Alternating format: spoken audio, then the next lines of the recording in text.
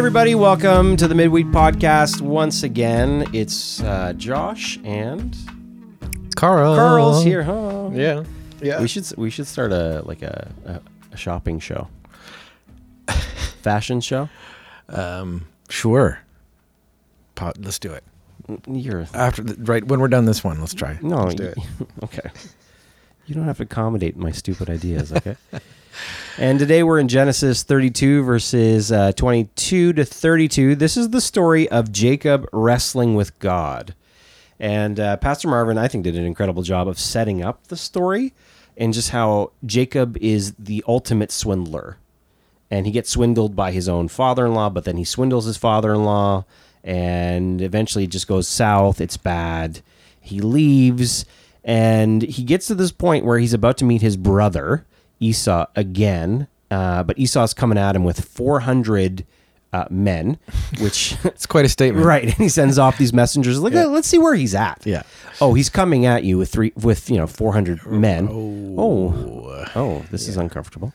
And the night before the meeting with his brother, he ends up having this moment where he's wrestling with this person he doesn't know, realizes it's God. At first, he's trying to get away, but when he realizes it's God, he's trying to hold him to get a blessing from him, which ultimately is a symbol for just kind of the way Jacob was.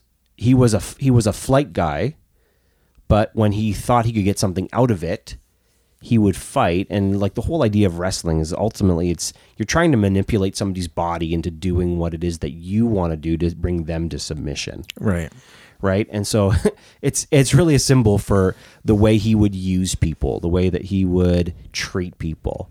And God ends up knocking his hip out of place, and God wins.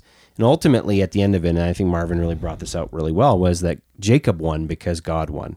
He lost the fight, but ultimately he wins because he loses, and he changes. He becomes somebody completely different and leaves a legacy for not only a nation like Israel, but ultimately for us in terms of, what it looks like. And I love the fact that Marvin said, the beauty of the text is that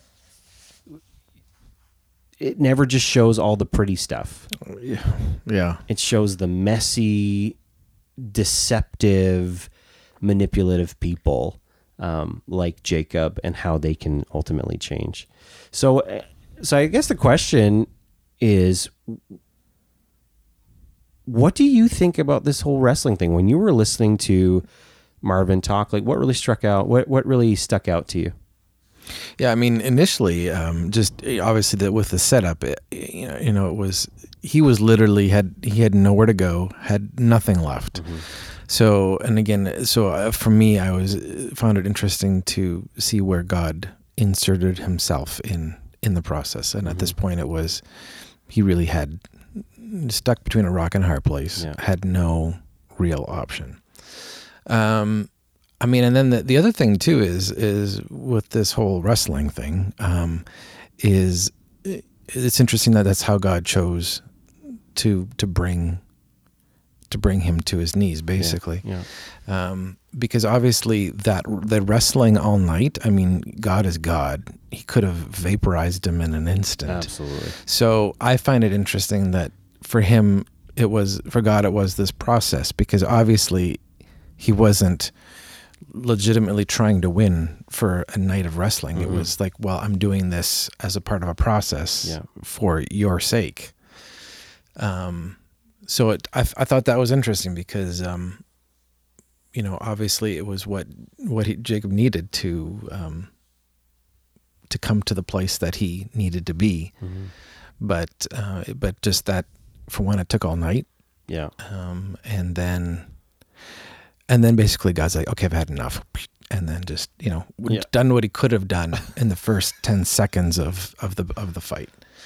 So for me, I think obviously, as with most things, the way God works is in that process. So for me, that wrestling is a process. Yeah. Yeah. I have a prof that says, Paul Magnus, his name is, he's like the head of the leadership department at Briarcrest for their graduate studies. He says all the time, let the process do the heavy lifting. And as much as like, it's true. I struggle with it because for me, I'm so results based. If there's an idea, if something needs to get done, let's just go do it. Like, why do we have to process out how to do it? and actually, like, the thing that I've learned from Paul is ultimately the process matters. Because you can get to the end result and have all this great stuff happen, or, whatever, bad stuff happen. But it's the how to get there, the journey getting there, the thinking through the process, like what's needed to actually shape who you are to get to that end result so that it's sustainable and good. Like, to me, I struggle with that idea overall. And I think because, like, the wrestle piece, I don't know. I always find myself wrestling. And I hate the wrestle because I just want to get to the other side of the wrestle and get exactly what it is we're supposed to be doing here. But the way God, I think, processes out me is that he does pin me down and say, I want you to learn this lesson. Right. And it's painful and it's awful and it's uncomfortable and I don't like it. But at the same time, I need it. And my will versus God's will versus what, like, I think I should want and all of the other stuff. Like, ultimately, at the end of the day, my first reaction is not necessarily, well, I want what God wants for me. Yeah. Lots of times it's, I want what I want for me. And I end up in this struggle with God. And I know he's going to win, but for some reason I still engage it. Yeah, because I mean, even for Jacob, he realized at one point who he was fighting with, right. And he continued that. It wasn't as though he's like, all right, I should just give up. Because, oh man, I've heard stories about this guy. Yeah. Like, it wasn't that. It was very much, it's God. Oh well, I'm going to choose to do that. And I think in that story, we miss that a lot of the times, that he chose to continue to fight even after he knew who he's fighting. Yeah, and we do that. Yeah, but why? Yeah, maybe we think we're more special, our fight is more unique than someone else's, or because I think we tell ourselves all sorts of things about how valid our struggle is and how God should actually conform to our struggle rather than us being conformed to his. And do you feel like, or do you think that in the church specifically, we have this sense of false humility where we act like, oh, well, I don't think I'm better than anybody else, or I don't think much of myself or whatever. But when you get to the nitty gritty of you and God, and you want what you want and God wants what he wants, lots of the times the reason why we struggle is because, like, as much as you might put off this idea of humble humility, we're all, at some point, we all choose to just wrestle God. Yeah. And so, which ultimately is pride. It is. I mean, and for me, I know for me, I've always thought it's not about thinking less of yourself. It's thinking about yourself less. That's actual humility. So for me, I think, it comes in different forms, and it may not be as overtly aggressive, but I think that we are guilty of those things in either sort of extreme. Would you say that insecurity is a form of pride? Well, it has to be, because then again, you're not resting in who you are in Christ and wanting to take that for yourself. So it's a focus on you. And again, I think still any focus on you, whether it be an overconfidence or an underconfidence, is still pride, because you're not accepting who you are. Because I think that's interesting, because the thing is, we have this grace for people who are insecure, but we have a hard time with people who are arrogant or outrightly prideful. Yeah. Like people that are like, man, I'm awesome at this, I'm amazing, I'm all this other stuff. There's a huge turnoff. And I'm talking church context already. And for sure. And I think culturally too, but especially. Right. But somebody who says, man, I'm not good at anything. I don't have anything that I can offer. I'm so glad that you found what you're supposed to be doing, but I don't know if there's much that I can be doing. Like, we have this almost pity and grace for that. Whereas if it was the complete opposite, we'd be like, whoa, you're an arrogant jerk. Nobody wants to hang out with you. You're awful. But an insecure person, we coddle and we're like, oh man, that's so, and yet like they're both pride. It is. And God is still wrestling with both of them to conform, because I mean, that's just the thing, is I think where we're supposed to be is not something so easily definable either. Yeah. Because again, you can identify those people in a crowd, but when it's, I think when we're where we're supposed to be, it's, again, a lot less clear. I think that's kind of a trend. I think of a lot of our talks here. It's like, it's a lot muddier than I thought it would be. Well, I think it's very messy. Like we love to act like, and I think this is part of the church conversation, over the last 50 years. Everybody was so about black and white. Yeah. And as much as there are black and white things, especially in the biblical text, I think there are other things that are very gray. And it is hard to navigate sometimes because, how do you do it without, offending one person or offending another person, or feeling like you're lesser than, or having self-righteous people really think that you're compromising because you're not taking a black or white stance on something. You're not looking at it from a black or white, lens, that you're actually looking at the nuances. And I think a lot of life is nuance. I think a lot of it is balance, and a lot of even the theological fights we have in the church. Like there was a fight. When I was in college, it was about one atonement theory versus the other. Like, Jesus is the ultimate victor of everything, and the other one was, well, he was our substitute, and they're fighting on which one is better. And you're like, isn't it both? Isn't it like, I get what you're saying, but isn't it big enough to have different angling on it so that we can look at the beauty on both sides and work through the nuances of it in the middle? Like, there has to be the tension points. And I think like Scripture is full of tension. And I think that's okay. Yeah. Well, and I think that's too, as it's only been as I've done up my own wrestling, realizing how, it's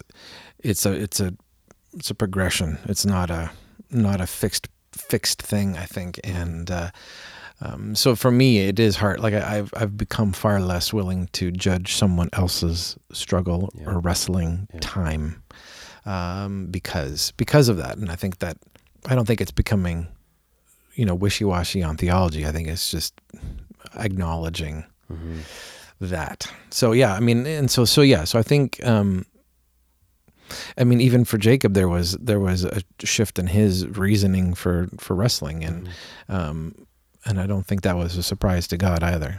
No. So, although again, as an aside, what was Jacob thinking? Like that night, I just think that's really strange that a guy would come out and then, hey, I'm going to wrestle you. It's very much an aside, but there's enough in the Old Testament that is strange. But I just thought that was, obviously there's an illustration there that we can connect with, like a wrestling, but no, this was actually physically wrestling, which is very strange, but that's very much on the side. But to that point though, the very fact that God was the initiator of the wrestling. Yeah. Like, how often do we think that? Yeah. We always put ourselves as the as the initiator to the wrestling. Yeah. Oh, well, I'm wrestling with God on this one. It is a very common cliched thing that people say. Yeah, it is. But when you look at this, it's God who's initiating the wrestling for Jacob's good and his change. And I think we downplay that. That's true. That God, especially in certain, types of churches, we don't like talking about the sovereignty of God. Yeah. And here God sovereignly is wrestling Jacob to literally the ground so that he can get what he wants from him. Right. And it takes the wrestle. And, it was very interesting. It is, because again, as we talked about earlier, because he could have just bent him to his will instantly. Yeah. But, obviously we're built for a different way. So, and I think obviously that brings him more glory when we figure that out through a process. But does that not speak to how much God wants to be part of people's lives? Yeah, and He's not waiting. He's not waiting for us to get it figured out, and then He's like, okay, when you've got all the rest, we've got that. When we've got it figured out, come to me, and then we can talk. And no, I mean, wrestling all night. I mean, I just can't imagine. That's a long time. And so is God. He's got some patience, and I mean, I am living proof of that patience. But yeah, he's not waiting for us to figure it out and then come back to me when you've got it figured out. No, he's there through it. And which really, I think for me, is a beautiful idea, that God is so about changing us to look more like Jesus, that He's not waiting around for us to just figure junk out here and there, that He's like in the process, that He's actually, calling us out on stuff and taking the time to wrestle with us all night long about things, or for years about stuff. And, at the end, it's still like the thing with his hip being thrown out the socket. It's violent. Mm-hmm. It leaves a mark. It's a scar. And like, I can't remember the last time I didn't wrestle with the Lord, whether it was initiated by Him or me or whatever, where I left it the same. Mm-hmm.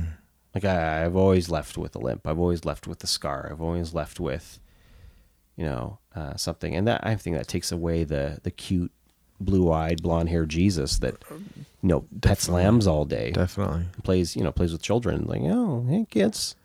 Like, sometimes I feel like we picture Jesus as Mr. Dressed Up or Fred Penner. Fred Penner's a better one. He's got a beard. He does. Like he's taking out his guitar and Wordbird is coming and everything's good. And, I think there's more of a rawness, more of a grit. Yeah. To it all. Yeah. No, it's a crazy story. It is a crazy story. Well, I think as you process the story, for those listening, I think a few questions that you need to ask yourself, and maybe even ask the group together, is, I would love if you shared a story of a time where you actually wrestled with God, whether initiated by Him or you were struggling with something, and what did that process look like for you, and how did it work out? Like, what was it at the end that caused God to win out, or are you still in the middle of it? The other thing is, how do you actually work through in your head the fact that God wants your betterment to the point of where He's not going to stay silent. He is not going to be, the parent on the side, just kind of watching and waiting for you to make bad decisions or whatever, that He's actually in the process of changing you to look more like Jesus. What does that make you feel? And has that been a truth in your own life? And think about even the promise of Christ, that we are not alone, that He's given us the Spirit as a comforter, but also as a counselor, meaning that you need things to be counseled in your life. And so what does that look like? How has that worked itself out for you? And so, just work that out together as a group. And if you're an individual person listening to this, man, I would love if you work that out between you and the Lord. So anyway, that's the episode for today. Hope that you enjoyed it. If you're looking for any other episodes, go to elimchurch.podbean.com. You can download them all there. You can also go to iTunes and search up Elim Church, and we are there, and you can download all the episodes that have come. And if you are just kind of wondering anything about Elim, what's gone on, what's happening this summer, go to www.elimchurch.ca, and we'd be more than happy to connect with you. You can also check us out on social media, Facebook, Instagram, all the things that the kids are doing today. We're on. You like that, eh? I do. The kids. The kids. Anyway, Carl and I are out. Thanks for another great conversation, Carl. It's awesome. All right. See you next week.